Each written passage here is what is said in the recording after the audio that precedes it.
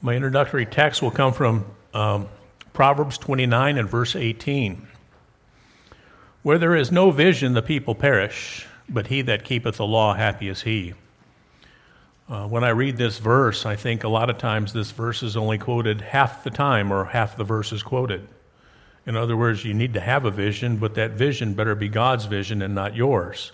If it was my vision versus Richard's versus Doug's versus Wayne's, we're going to be in a world of hurt because we're just arguing about whose vision's the best.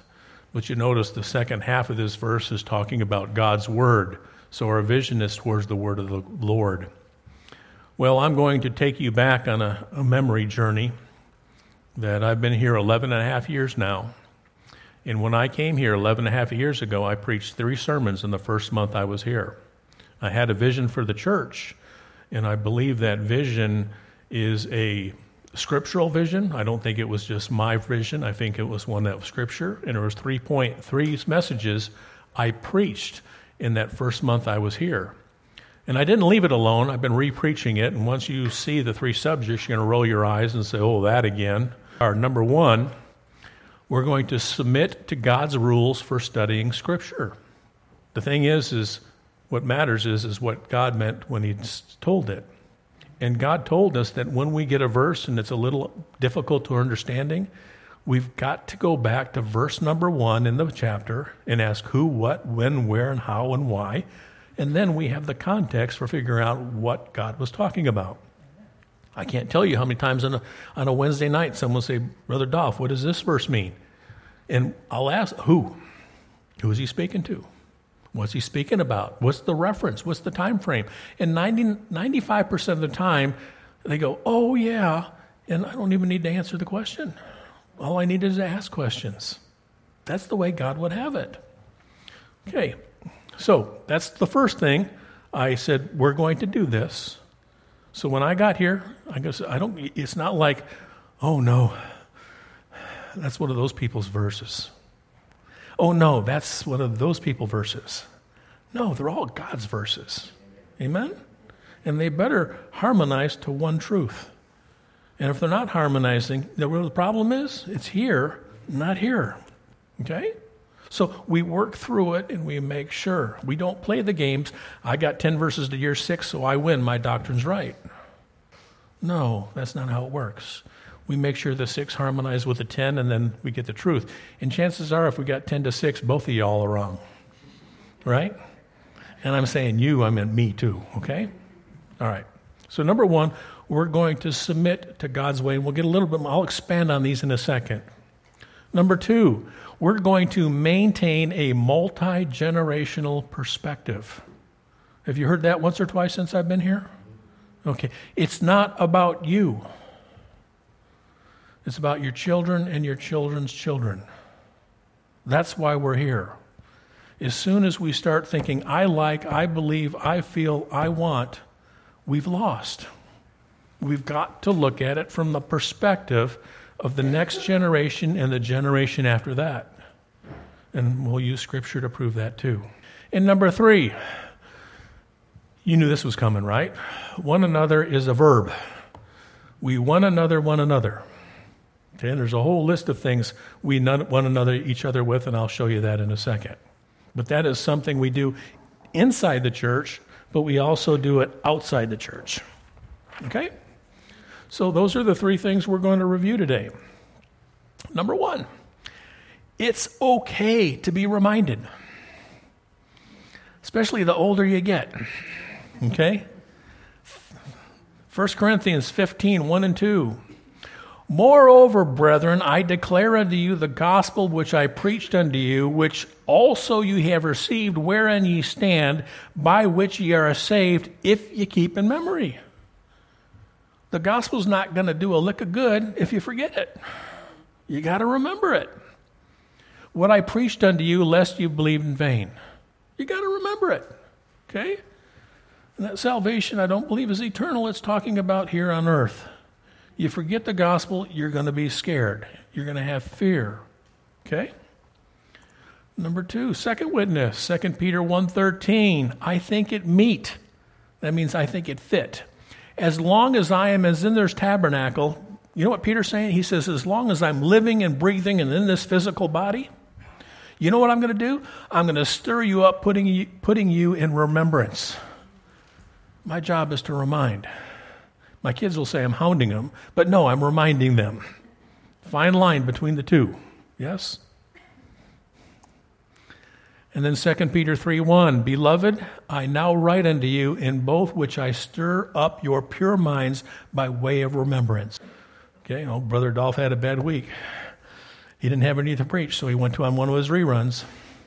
No, that's not what happened. I need to remind you of certain things. I want to talk to you about reckoning. Reckoning is also important. And you know what that word means. Maybe some of you don't, or maybe some of you forgot and need reminding what reckoning means, okay?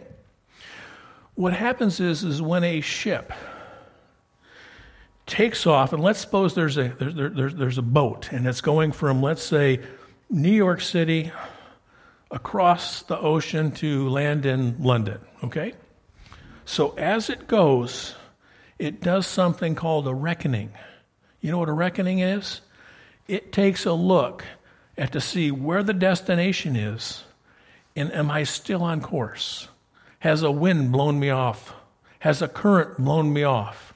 Had I have to dip around an iceberg and get back on track? Right? So a reckoning is a calculation done midway through a journey. You cannot reckon without a destination. Well, I got to adjust my course. Where are you going? I don't know. How do you adjust your course when you don't know where you're going? Do you understand? You need a destination to adjust your course. And reckoning is a good thing. And I got a couple verses here just to show that definition. As we get here in the South, we get a little sloppy with that. You reckon it's going to snow today? Right? Who do you reckon is going to win the Super Bowl today? I don't know. Right? But that's not what a reckoning is. A reckoning is you start on a journey, you have a destination, you're somewhere in the middle of that journey, and you do a calculation to see if you're on schedule or if you need to veer your heading. It's like driving down the middle of the road. Every time you do this, you know what that is? That's a reckoning. Right? Don't fall asleep, because if you have to wait till the last second, you got to go like this, and usually you end up in a ditch. Right? So little bitty adjustments along the way. That's what a reckoning is. Leviticus 27:23. This is at the year of Jubilee. It says, Then the priest shall reckon unto them the worth of the estimation wherein the year of Jubilee. You remember what happened in the year of Jubilee? There was an asset at year 0, and at year 50, everything went back to the original owner. So if I was going to sell something in the middle of that 50 year, the priest would do a calculation.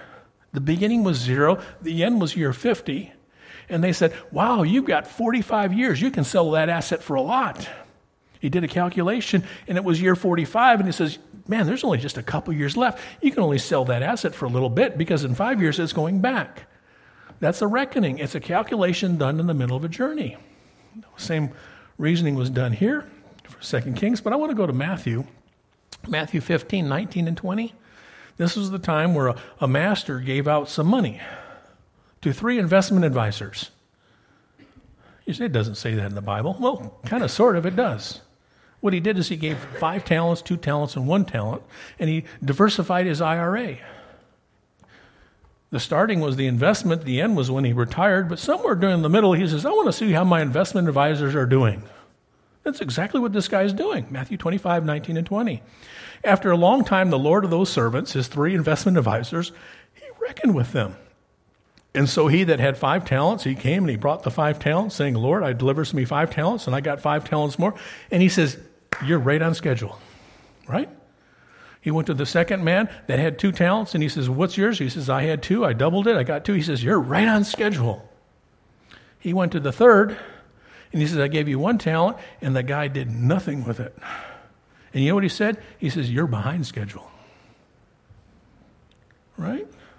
Well, reckoning is a good thing. So when I come to you and I say our goal was to use the Bible to interpret Scripture, to have a multi-generational perspective, and also to one another, I'm doing a reckoning. We know what our starting point is. We got an ending point, yes?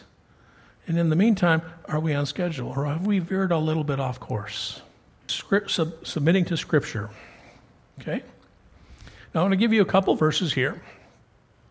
2 Timothy 3:16 and 17 says, all Scripture is given by inspiration of God and is profitable for doctrine, for reproof, for correction, for instruction in righteousness, that the man of God may be perfect, thoroughly furnished unto all good works.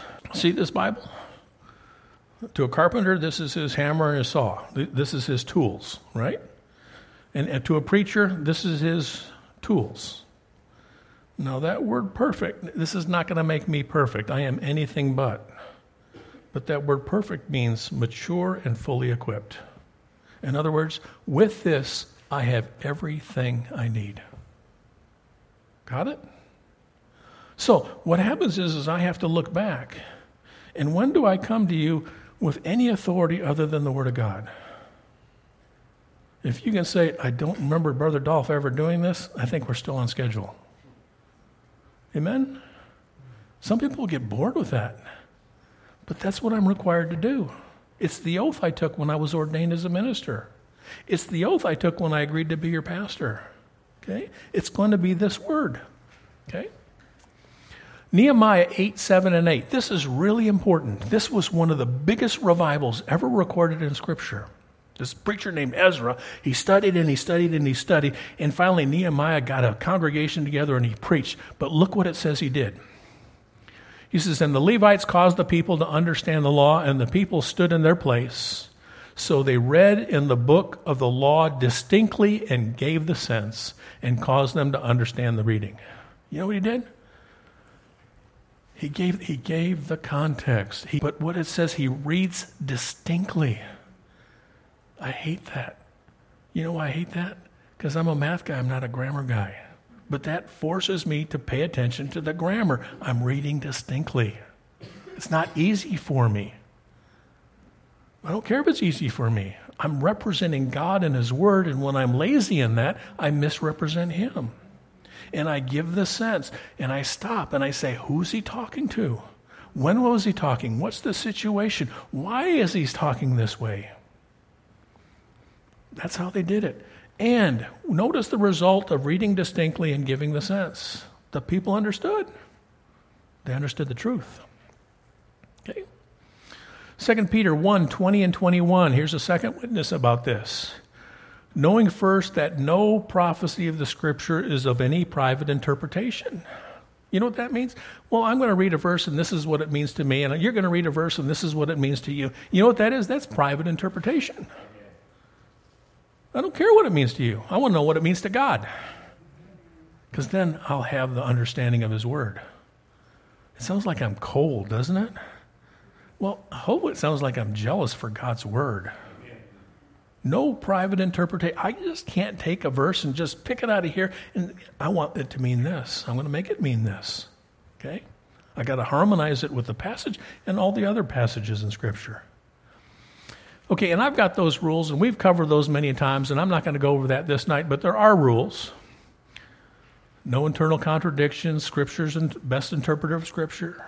Mind the context, heed the grammar, use sound logic, proof text, figures of speech. We've got to pay attention to all those things, and these are things I try to implement over time.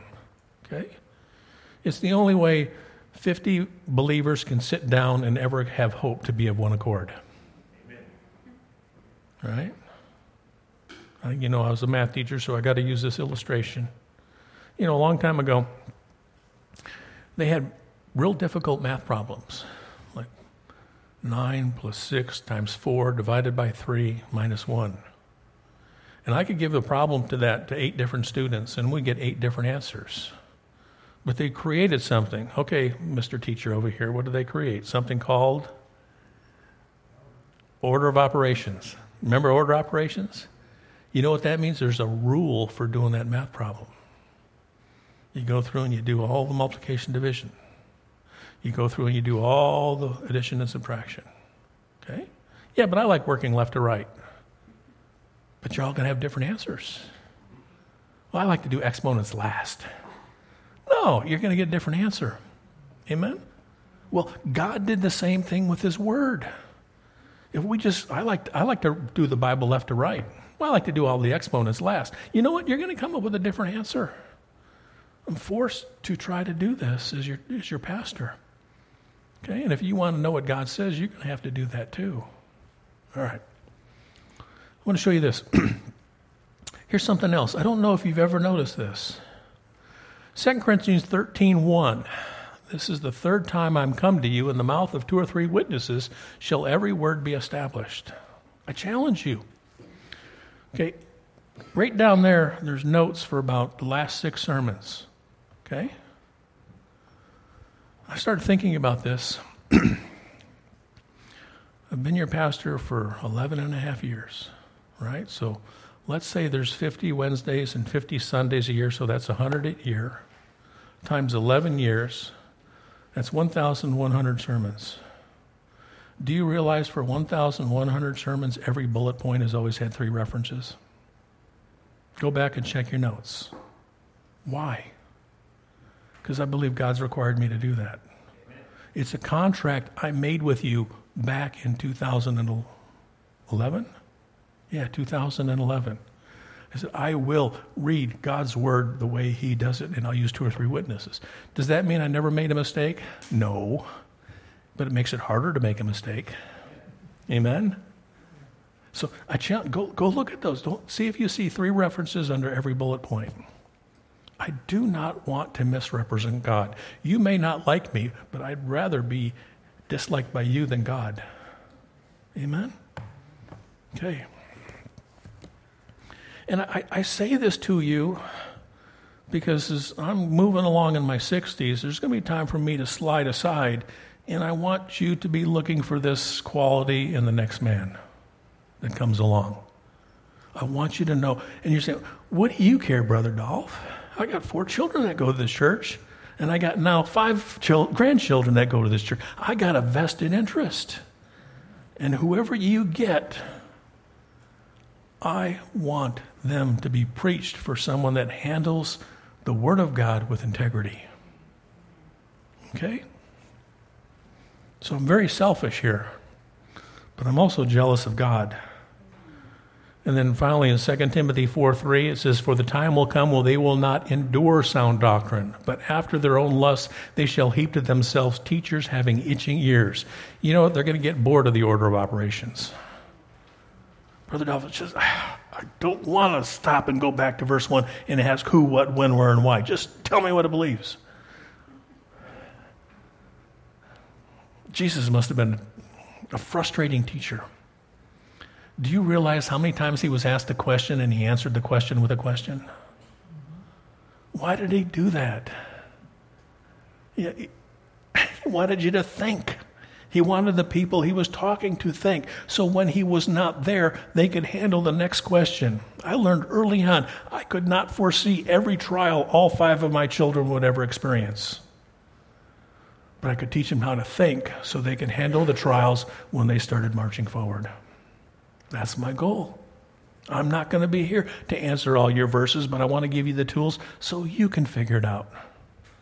I'm here to help you, and I want to help you, but there's going to be times where it's going to be good for you to do that.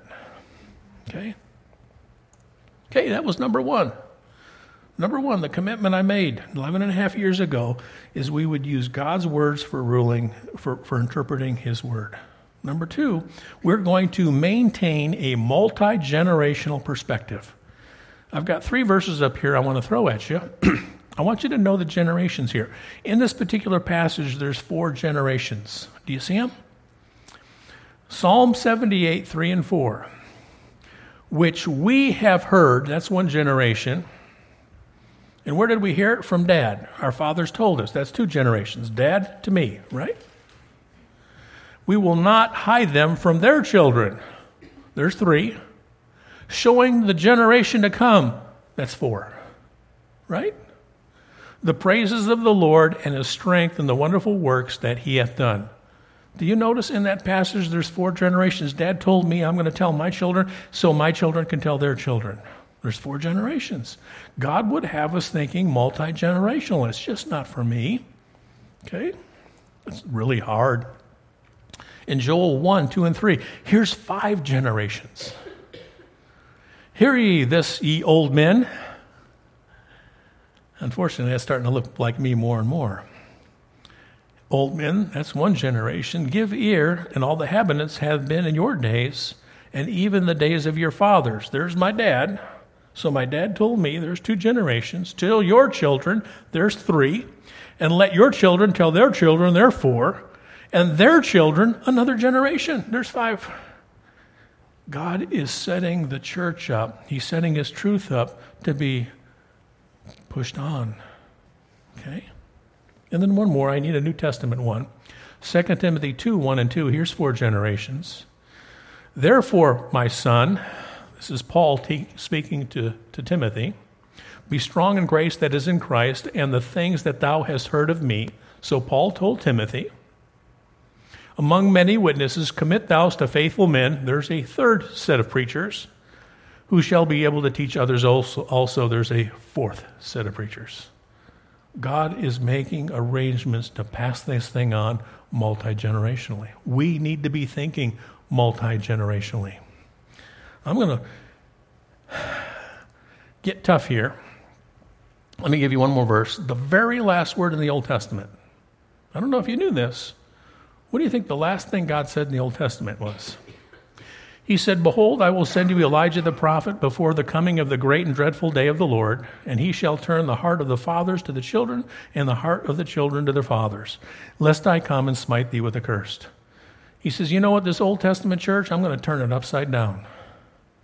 And you know what it's going to look like when I turn it upside down?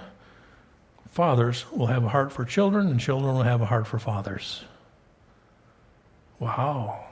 You know who the primary teachers of children should be? The fathers.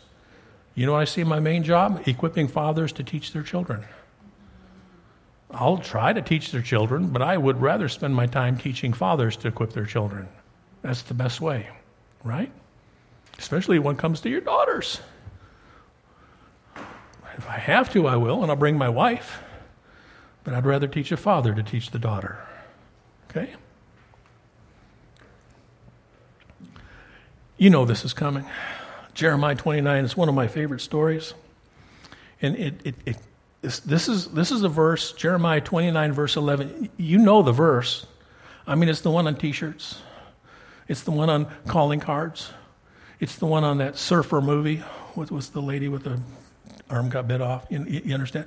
It's used all the time out of context. It's horribly misused. It's one of those things not given the sense. Let's go back and do this, okay? This is in Jeremiah 29. And in Jeremiah 29, God finally had enough of Judah. He says, 100 years earlier, he said he had enough of Israel. And he says, forget it, I'm not going to defend you anymore. And they got overrun. 100 years go by, and now there's Judah, and he says, forget it, you got too much idolatry, I'm not going to protect you anymore, and you're going to get overrun. But then you know what he says? He says, in 70 years, I'm going to get rid of your the people that captured you, and I'm going to let you have your land back. In 70 years. And I'm thinking, wait a second, I'm 60-something. 70 puts me at 130. I go, big deal. Right?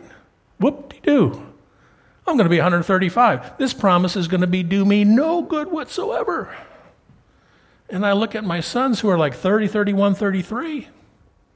And I go, 30, 31, 33 plus 70, that's 100. I go, whoop-de-doo. It's not going to help them either. But I had a grandson that was born yesterday. And he's going to be 70. And you might even say, whoop-de-doo, he's going to be a grandpa by then. Right? I know whoop-de-doo, that's not King James either, is it? But you go, whoop-de-doo, right? Yes, but there's another generation out there that I'm going to do it for because I want to bless them. Man, it takes a lot of discipline to be looking. You'll never get the benefit, but your children's children's children will do it. Wow. And God would have us think this way. So now let's read this passage. Not like the calling cards, but like God intended it. Jeremiah 29, verse 4. Thus saith the Lord of hosts, the God of Israel, unto all that are carried away captives, whom I have caused to be carried away from Jerusalem unto Babylon. Build ye houses, dwell in them, plant gardens, and eat fruit of them.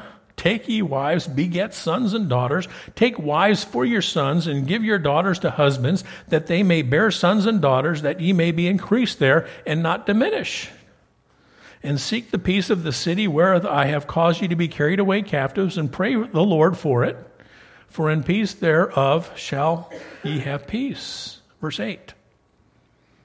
For thus saith the Lord of hosts, the God of Israel, let not your prophets or diviners that be in the midst of you deceive you, neither hearken you to their dreams, because they have dreamed. For they prophesy falsely unto you in my name, and I have not sent them. And I think I've shared this. Sometimes young people will come to me, and I'll look, and a young man will come to me, and he'll be, dating and getting his affections toward this girl, and as my grandma Conti would say, she's a Karababats. It's crazy goat in Italian. When I was growing up, stay away from the Karababats. That's what she told me all the time. Those crazy women. And I didn't know it, but she told my sisters the same thing. Stay away from them crazy guys. But anyway, stay away from them, right? And I'll talk to some of these young people. And I'll say, this girl, there's no godly qualities in her whatsoever. You're asking for heartache for the rest of your life. Think long and hard about this. Yeah, but God told me. I get that all the time, but God told me. And you know what I say? But he didn't tell me. And this is all I got. Well, that's what he's saying there. They're going to have some people in the midst, and he's like, well, God told me. Well, okay. He didn't tell me that. I'm sticking with his word. Okay. Verse 10, still in Jeremiah 29. For thus saith the Lord, that after 70 years be accomplished at Babylon, I will visit you and perform the good word toward you in causing you to return to this place. And here's the verse you see on the calling cards. For I know the thoughts that I think of you, saith the Lord, thoughts of peace and not of evil, to give you an expected end. So you got someone that's going through a hard time, yes? Maybe it's a bad operation, maybe it's a rebellious child, maybe it's a divorce, and you send them a calling card, and in that calling card, you say, don't worry, in 70 years, God will bless you. How many people would buy that calling card? That's what the verse is saying. It wants us to look way off yonder. Yes. Verse 12, that ye call upon me, and ye shall go and pray unto me, and I will hearken to you, and seek me, and you'll find me, and you'll search for me with all your heart. Verse 14, and I will be fond of you, saith the Lord, and I will turn away your captive, and I will gather you from all the nations, and from all the places whither I have driven you, saith the Lord. And I will bring you again into this place, whence I caused you to be carried away captive. They would never experience the blessing that was promised. Their children most likely would not experience that. It's a good chance some of their grandchildren would, but not very many. And this is a promise for their great-grandchildren. If God is asking a people to look 4 generations down, can we here at Mount Olive actually just look 1 generation and start doing things for the next young people? Message number 1 is the way we would interpret Scripture was the way God would have us interpret Scripture. Number 2 is we were going to have a multi-generational perspective. It's not about us, it's for our children and our children's children. And then number 3, we're going to one another. And these are just the ones in the New Testament. And I don't have the references. If you'd like them, I can give them to you. But the Bible says you're supposed to love one another, edify one another, salute one another, greet one another, serve one another. And there's the whole list. So there's 30 of them. And I always do this, but I've done this enough to you, you know the answer. Of the 30, which one do you think is the most important? And you've been drilled enough by your pastor that the word is consider one another. And when you look at the list, and I don't have it bold-faced in red sticking out like a sore thumb, it's really a pretty boring one, isn't it? Consider one another.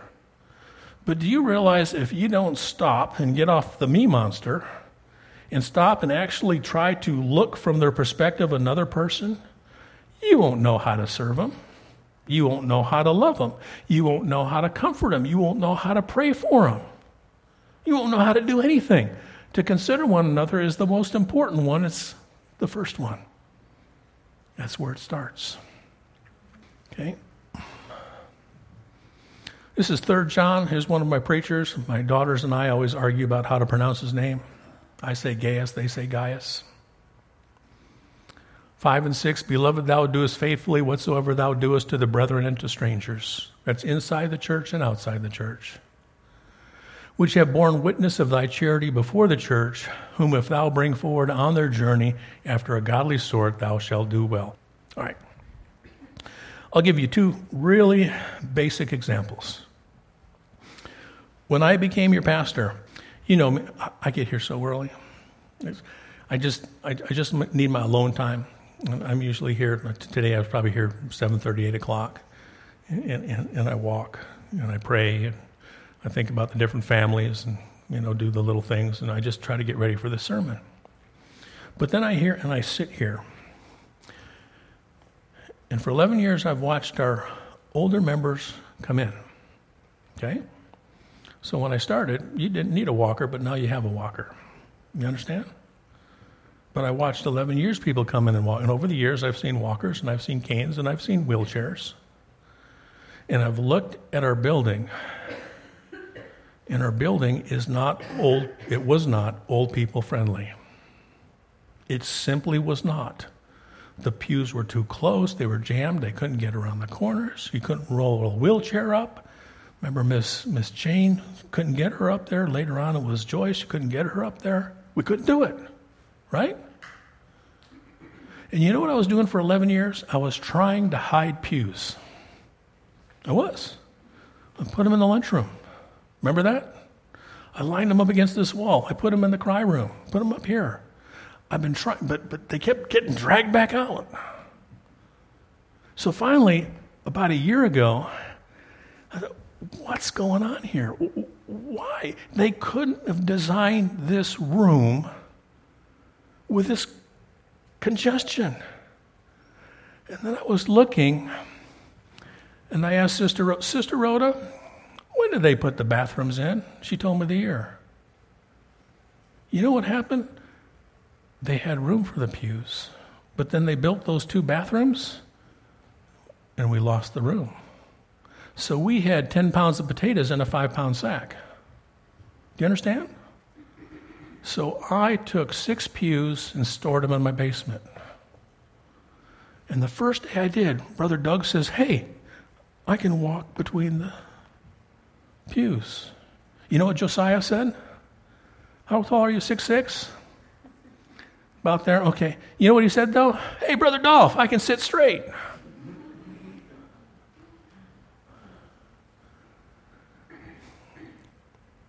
Now, I know Brother Dolph's changing up the church again.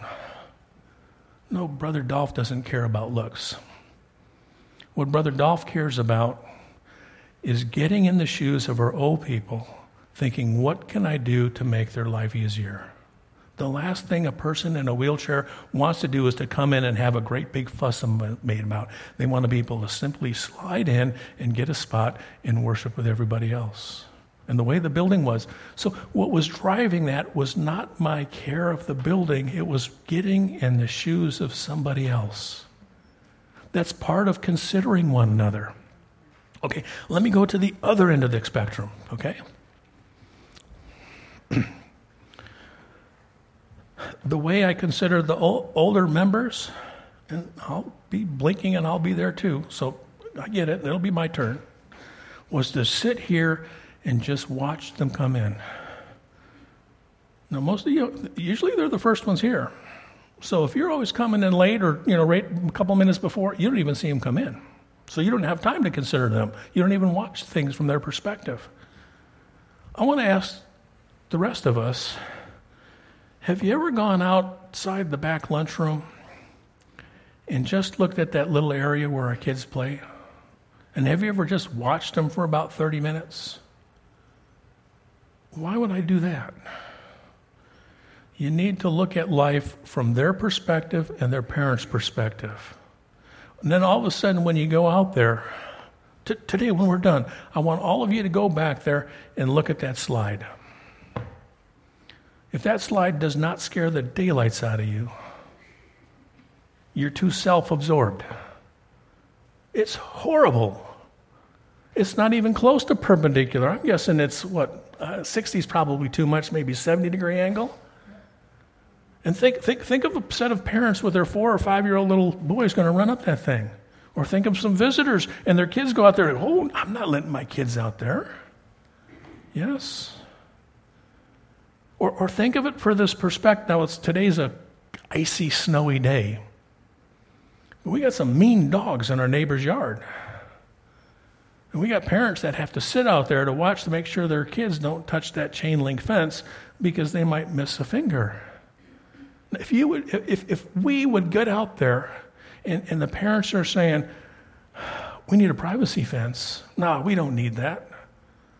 You know what you're doing? You're not thinking like a parent. You got to get out of yourself. And you just got to get in the shoes of someone else and look what their needs are. You understand? And that's what it takes. Now, I'm going to brag on Brother Richard. He has done that for years. But he can't be the only one doing it. So thank you, Brother Richard. But there's some things. Well, I'll just go the obvious. I try to observe the congregation, but as a male, there's some things I miss, and I depend on my wife to tell me. As a male, I'm just too goal-oriented, thick-headed, and it just goes right there. I get that. I try not to be, but I am, so my wife will kind of fill me in, and she'll tell me things that I'm missing. But that is part of one anothering one another, with the most important one another to be to consider one another. Right?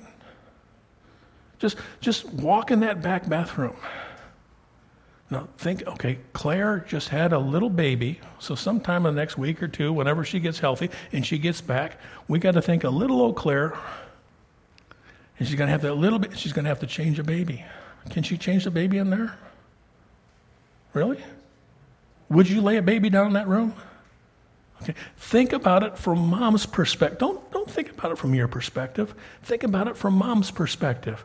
What does she need? What does a visitor need that would be like her? Now, I'm talking to you about practical things. And the only reason I pick practical things is because they're tangible and you can put your hands on them. But then there's spiritual needs too. About an older person that maybe oh no, it's springtime. That first cutting was horrible. Maybe Brother so-and-so is going to have trouble. Maybe I ought to get a little work team together and go over there and cut their lawn for them. Do you understand? We got to start thinking, and a church needs to be one anothering one another, and it starts with considering one another. You're the little gerbil in the ring and it's going around so fast, that's all of our lives, right? We got to stop the ring, step outside the ring, and look around. What's going on? Okay. Here's my favorite verse. You've probably heard this one 24 times over the last 11 years. Ephesians 4:16. Look at the nouns.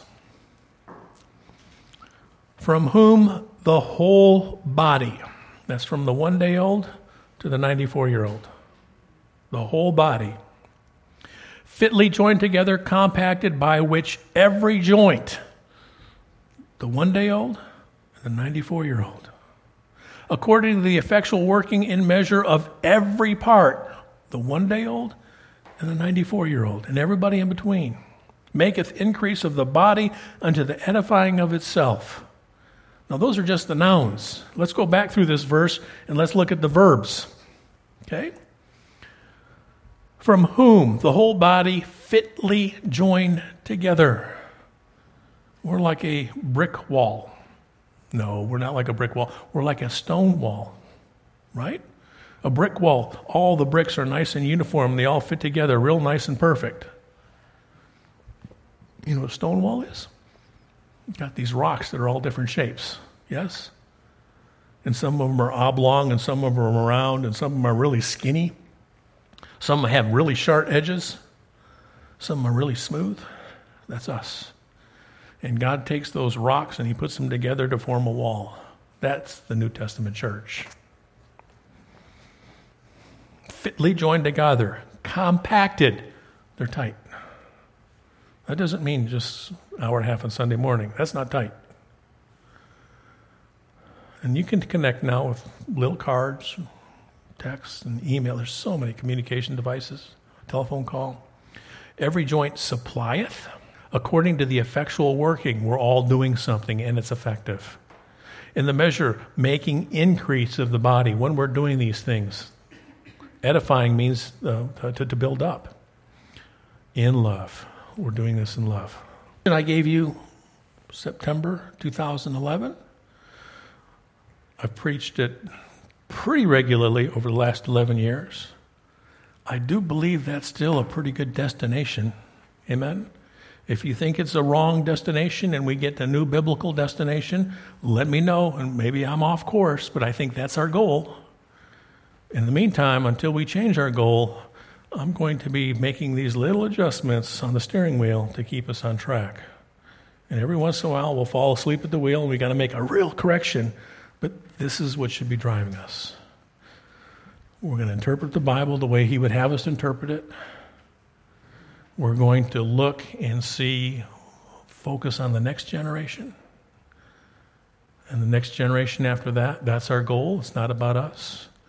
And the last thing is we're going to one another, and it starts with considering. Because if you don't stop and consider their needs, you're not going to do any of the other ones.